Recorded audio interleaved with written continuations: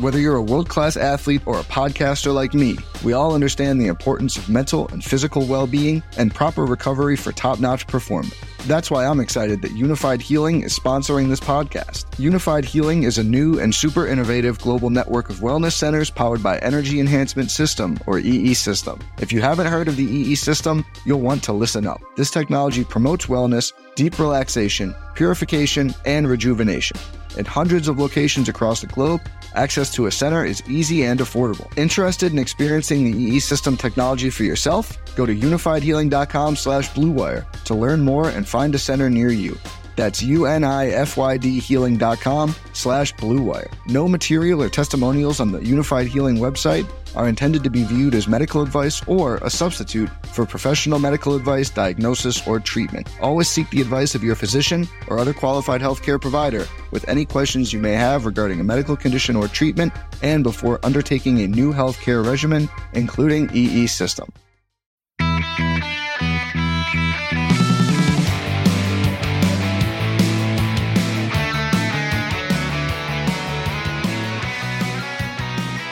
Welcome to episode 196 of the Barcelona Podcast, home to the most influential voices in the FC Barcelona community, brought to you by the Blue Wire Podcast Network and sponsored betonline.ag. I'm Dan Hilton, and today Kevin Williams has graciously joined me, not for a special edition of the show, but what I think is a necessary show to use this platform to have what I hope is a valuable conversation.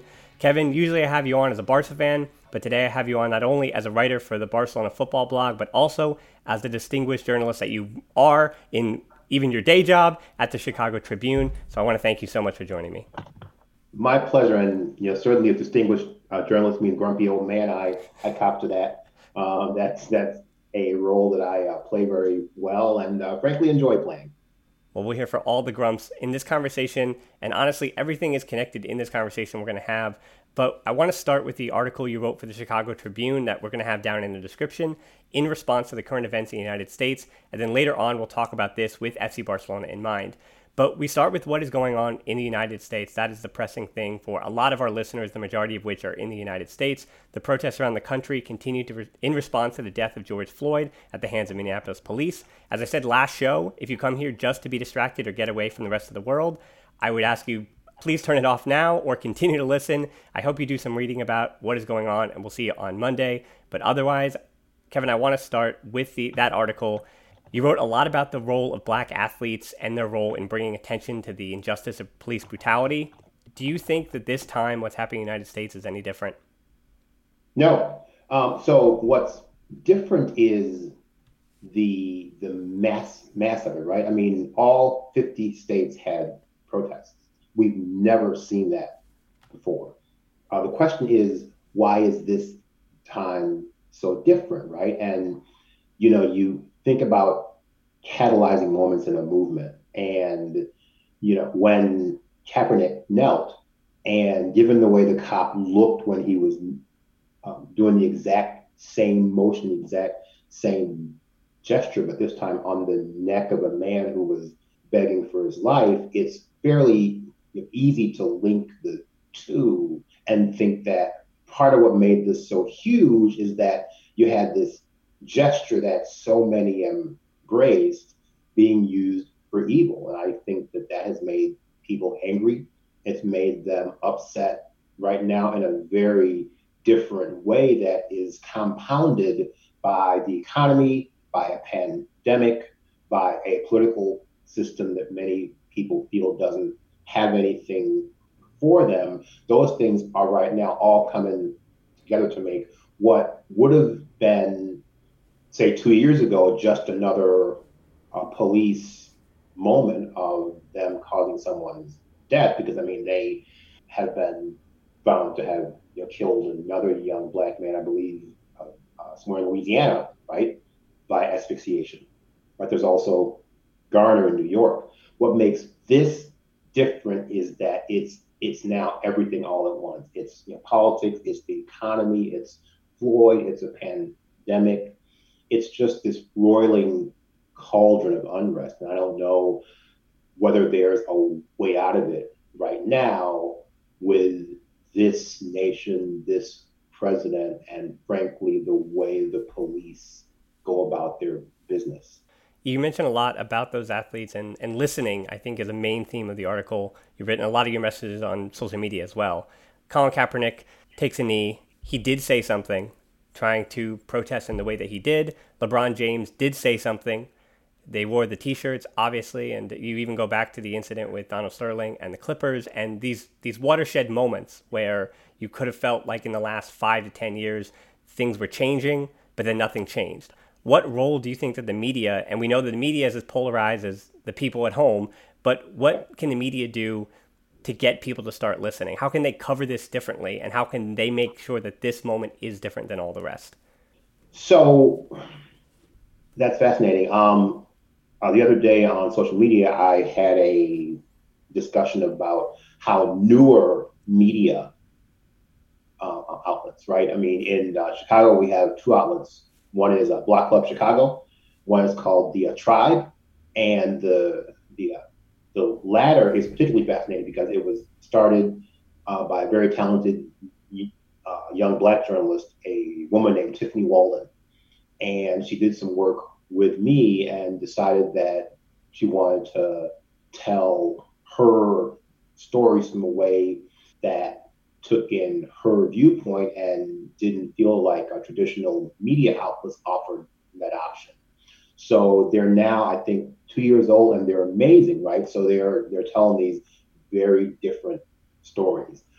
Traditional media has a role in this that I don't think right now we are fulfilling because we are looking at it from a very traditional worldview.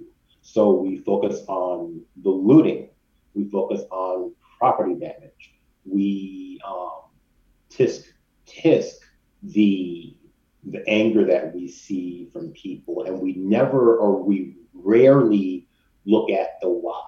And the why is much more important. Like, so first of all, you have people who are using this to raise hell, right?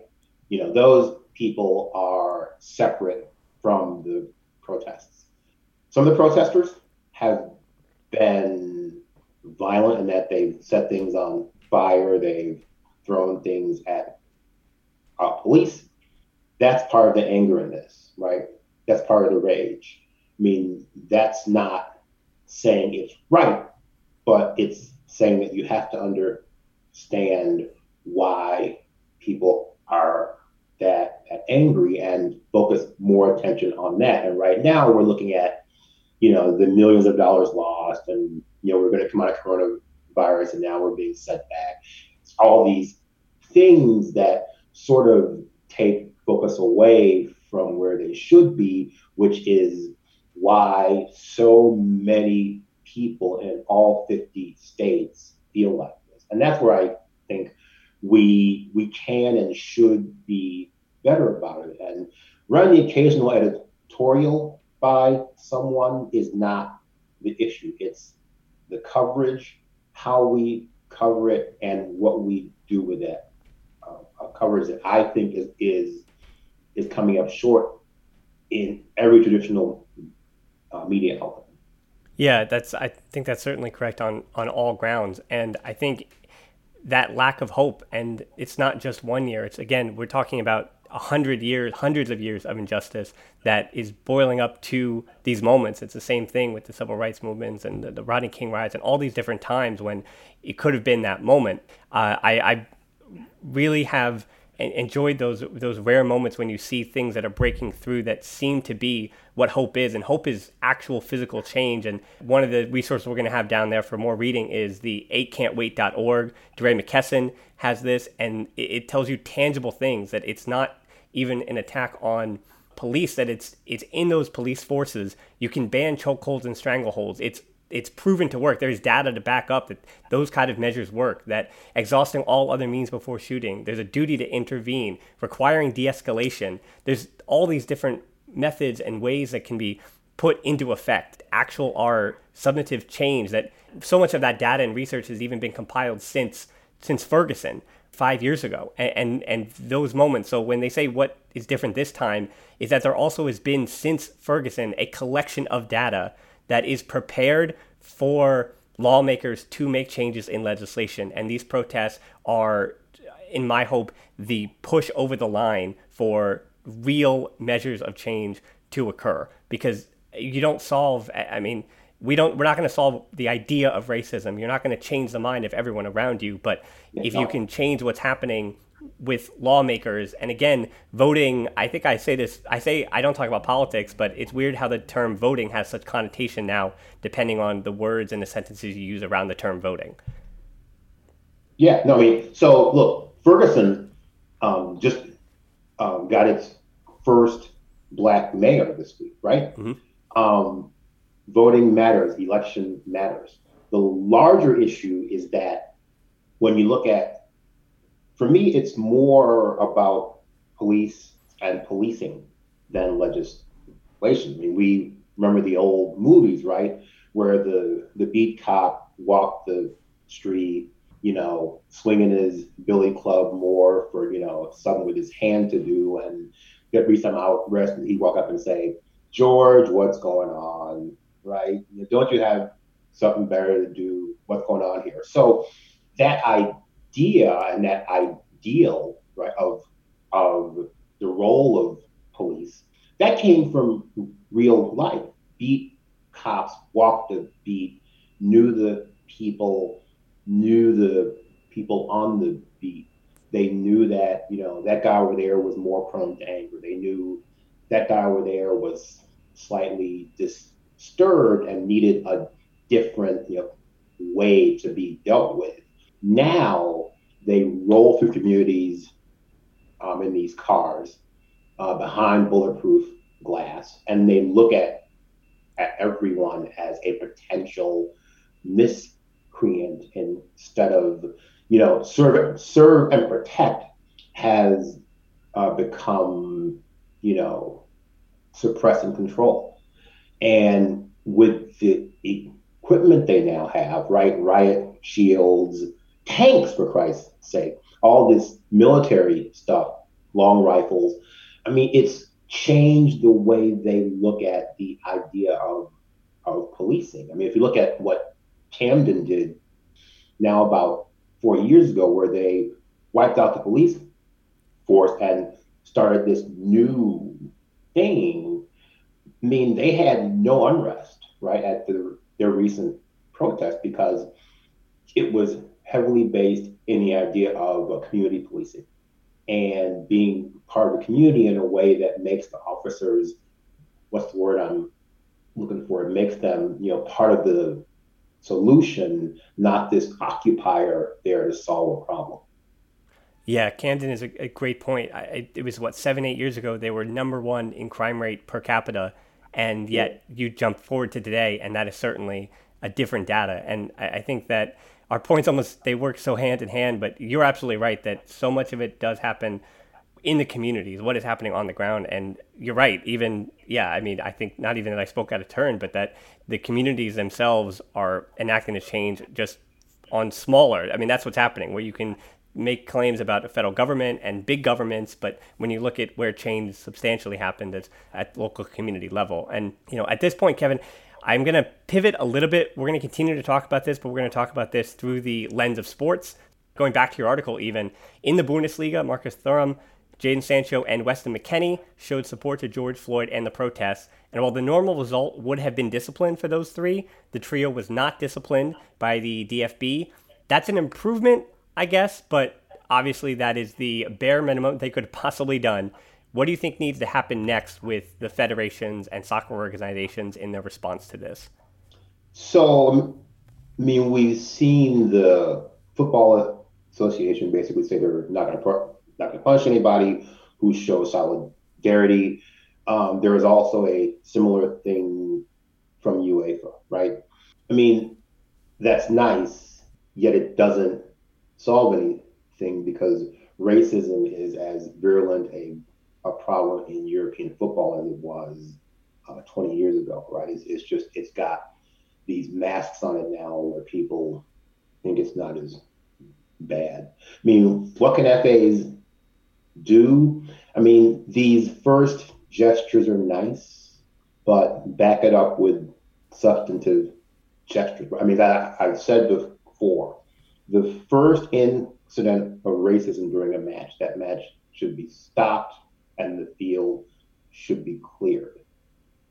Then you make an announcement. And I mean, look, there are protocols for this right now that are not being followed. You know, where we hear monkey chants in Italy, Russia, the Champions League matches, these protocols are not being followed. I mean, and they're fairly stringent, and they are aimed at not really ending racism, because you can't, but they're aimed at making it so expensive for racists to act out that that becomes this sort of curb on them. I mean, football associations can't fix what people bring to a match.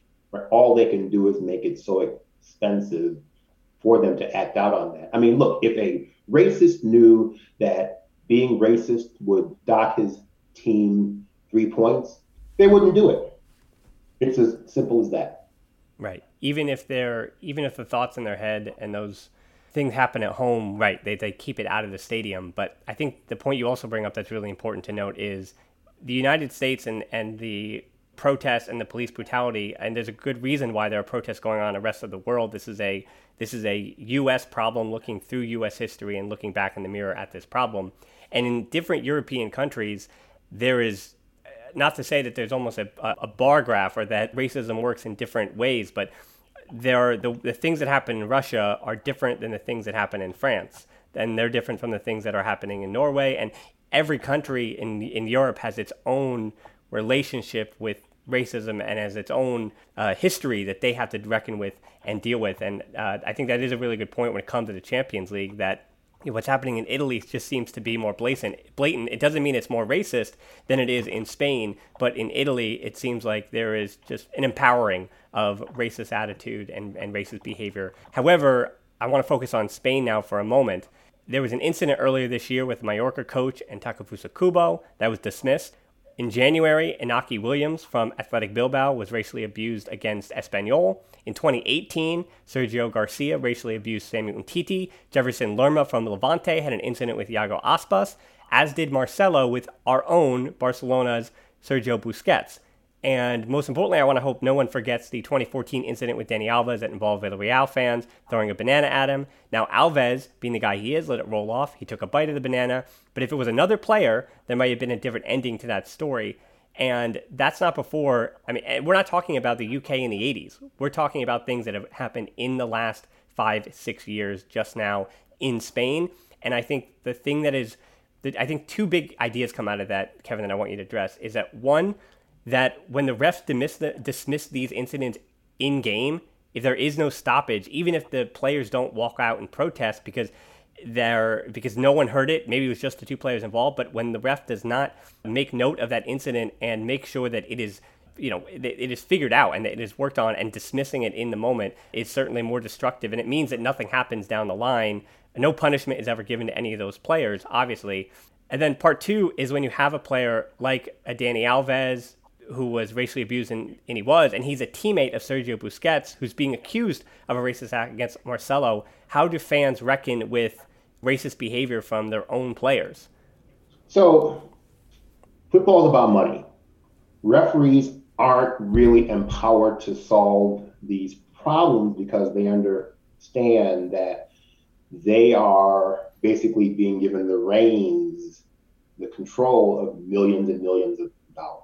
So for a ref to say, I heard that this match is over, your team loses, for someone to empower that has to come from very high up. And look, referees are there to do a very hard job. I mean, they have a hard time getting fouls right, never mind being in support of social justice. What someone has to do to them is say, look, it doesn't matter what else happens.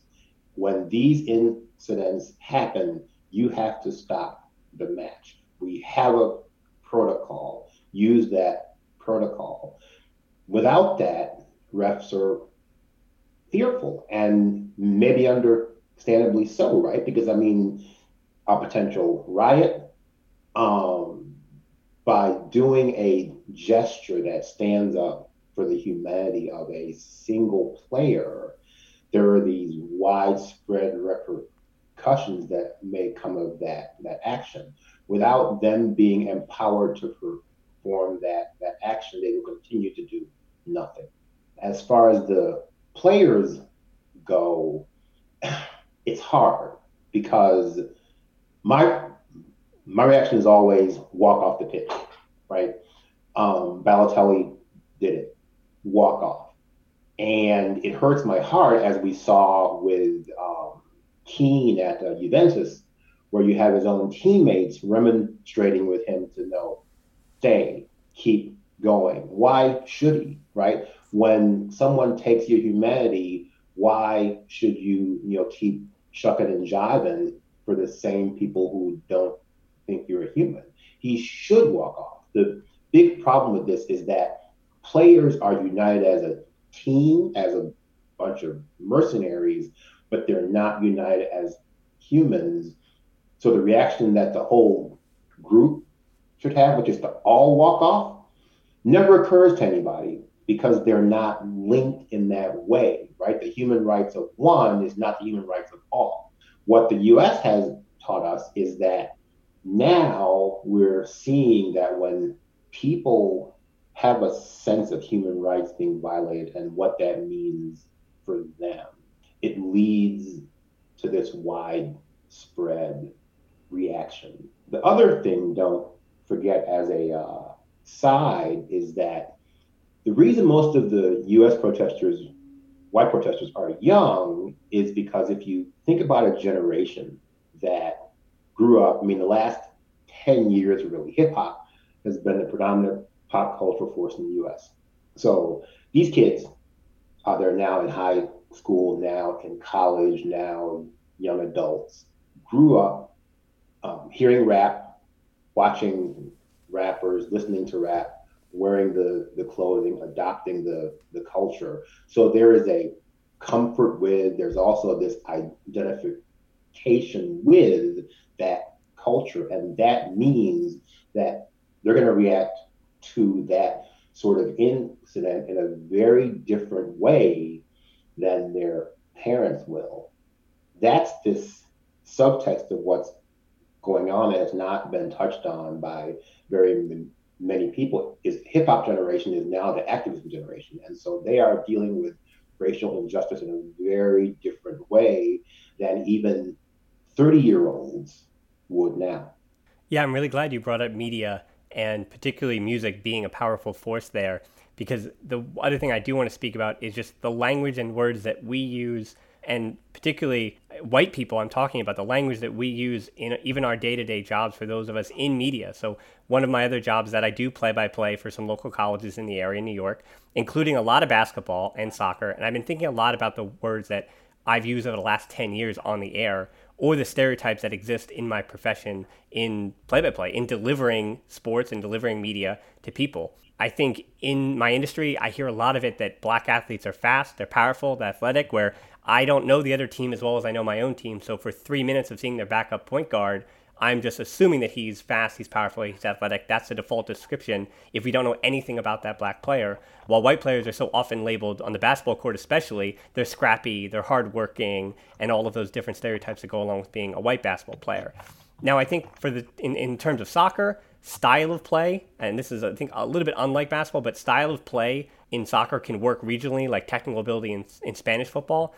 But I think more attention really needs to be paid to how we speak about these athletes and the descriptors and the adjectives that we use when we, even those in media, again, and in writing as well, when we write about these athletes. If you had to describe a Jadon Sancho in 3 characteristics or 3 words, what are the 3 adjectives that you use to explain what kind of a player Jadon Sancho is? So, Kevin, I know it's an impossible ask, but how do you think we can do better? Again, not be perfect, but how can we do better not to perpetuate racial stereotypes when talking about athletes? That's hard, right? Because everybody comes from a background and everybody absorbs influences from their current environment. So when someone describes a black player as a beast, right? I mean, that is something that I would never do because I have not absorbed the influences that lead to and perpetuate that thinking about a Black athlete. White announcers, right? And let's not forget that, I mean, announcing crew everywhere is still overwhelmingly white. They don't have those same influences. So when you think about the spontaneity of announcing, right, it's reflex. And even when something isn't racist, and a lot of stuff that is perceived as racist is not, like, someone might not think that, calling Lukaku a beast is racist, right? They just think, look, he's built like a house, right?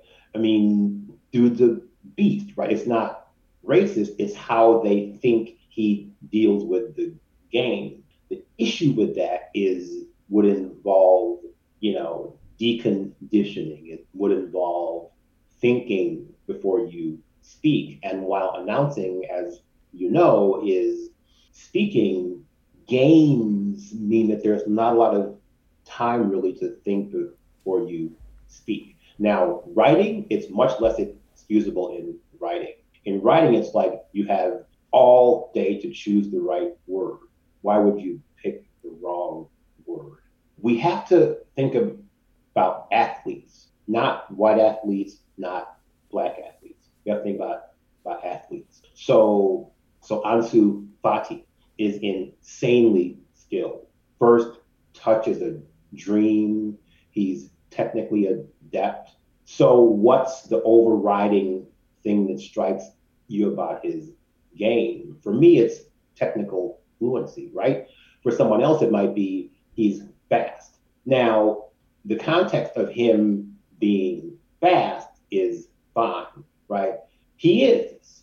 But when you think about how you describe him and you think about reducing him to physical attributes like fast, like strong, like being a beast, you have to understand that comes with the baggage of years, right, of centuries of the kind of language that dealt with slaves and other involuntary servants, right? I mean, this big Black is a beast, right? He'll plow your fields like nobody's ever plowed your fields. That's part of it. And the thinking, the deprogramming has to happen at a level that sport can't solve except by getting more diversity in the announcing booths, where people have examples of the right way to talk about athletes. Yeah, and again, when you're talking about on air, you're talking about when things are happening reflexively,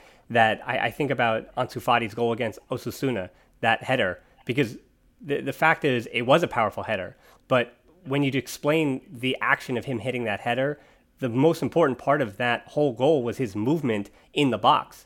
And yes. I think that's something that's taken away from. There's this idea that Black athletes and Black players, especially in the world of football and soccer, they don't understand tactics. They don't understand movement as well as their white counterparts. I mean, you compare the way we speak about Nelson Semedo and Sergio Roberto. Sergio Roberto grew up in La Masia. That's why we credit him for having the brain he has, right? And we know that, and then we say, well, Nelson Semedo is the superior athlete. That's why he's better defensively.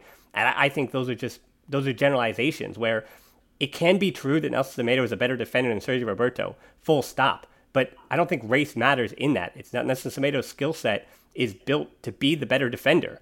And Sergio Roberto, he might understand Barca's tactics better than Semedo, but that doesn't mean that Semedo, if they brought in another right back like De Siglio, if they brought in somebody else like that, there's no reason why Nelson Semedo can't pick up and understand the tactics that Barcelona are trying to go with just as fast or faster than any other right back that they would bring from outside the club in. No, I mean, look, the reality is players are good and players are bad. And those attributes have little to do with their race, but how they are perceived often has everything to do with their race because of the biases and baggage that the people who are perceiving them bring to that evaluation. You know, it is, so my wife, who is white, has been married to me now for almost 30 years. And we often go to company functions. And at one of them, the day after at her office, one of her colleagues said, well, your husband is really well spoken. And she said, well, why wouldn't he be? He's been a journalist for the past 25 years. He uses words for a living. What do you mean by that, right? So right away, it presented that person with this dilemma they have to solve and how they look at someone. It's the same way with players. I mean, you have to be smart to play football, right? None of it is this reactive thing. It's tactics, it's movement, it's consideration of what a team is doing. It's thinking 10 steps ahead. A Xavi is no more or less intelligent than a William Carvalho. Yet the perception is that they're different. And the only thing that differentiates them is size, race, strength. So we have to start thinking of athletes as athletes with attributes. And in thinking about that, you have to unload the baggage that so many people bring to those. And I don't know how you do that except to change the composition of the broadcast booth, but also to authorize people to say, wait, hang on, what do you mean by that? Right? When you say that player is a beast, what do you mean? On the air. Call them out on the air. That's the only way this stuff stops. Yeah, listening and learning is, as you said back all the way in your article, that listening and learning from white people and those on air and those in positions where they're spreading a message is certainly key and paramount to enacting that change. And I would also say, too, I want to put some of the onus on those when you're receiving that information from people who need to be listening a little bit better. When you're reading something or you're listening to a broadcast, and I think we intrinsically need to start to understand that Samuel Umtiti and Gerard Piqué do not have the same life. And when you read something about both those articles, it's not the same. Neither do Nelson Semedo and Sergio Roberto, as I mentioned, or Ansu Fati and Ricky Puig, Junior Firpo, Ousmane Dembele, Martin Braithwaite, and Arturo Vidal, as opposed to even Rakitic, Frankie de Jong, and Sergio Busquets. It's just different. An away match for one is not an away match for another. It can be a different experience on the same team even. So they are professionals, and we expect them to be mentally tough enough for anything. So I think, unfortunately, as you mentioned all the way back when we were speaking about the fans, little accountability is ever shown for the vile words and actions of the fans. But the fans also means us, and I think you're right about that accountability. And I think anybody, I always tell myself in here too that everybody can be better with just being a fan. That if you're at a Pena event, or if you're watching with some friends and you're watching fans, and it doesn't have to be that they've said some terrible, horribly offensive thing, but if they have just said some minor thing that can represent, as you said, about calling Lukaku or calling Umtiti a beast, that there is things in those moments. There are these subtle conversations that can have, that it's not about some consternation, it's just about a simple conversation that can lead to just a minor change there, and it will change all the thinking eventually. So Kevin, I really appreciate for the time you took, not just to partake in teaching me something, but just providing your voice to this. I really appreciate this. Oh, it's my pleasure. Happy to do it. Kevin did not have responsibility to come on this podcast and did anyway. Again, I really, really appreciate that. And I do thank all of our listeners for joining us today. Francesca and I will be back on Monday talking football, and then La Liga returns soon after. But for our listeners in the U.S., that doesn't mean, even though Francesca and I will be talking again about football, that things are back to normal. I hope there is no back to normal and this energy continues on and we continue to move forward with this conversation.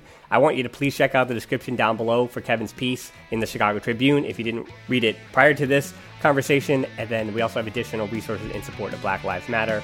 And again, thanks so much for listening to the Barcelona podcast, and we'll talk to you soon.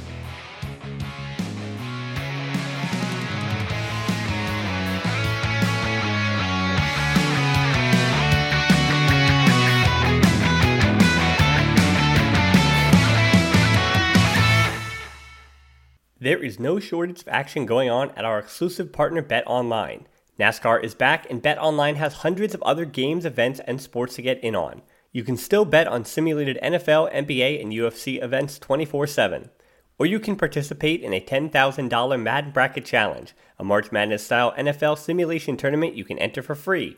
And live right now on BetOnline's YouTube channel, you'll find an exclusive interview with ex-Chicago's Bulls, Ron Harper, Horace Grant, Bill Cartwright, and Craig Hodges to discuss the Michael Jordan documentary on what they're calling The Final Dance. Visit betonline.ag and use promo code BlueWire to receive your new welcome bonus and check out all the action.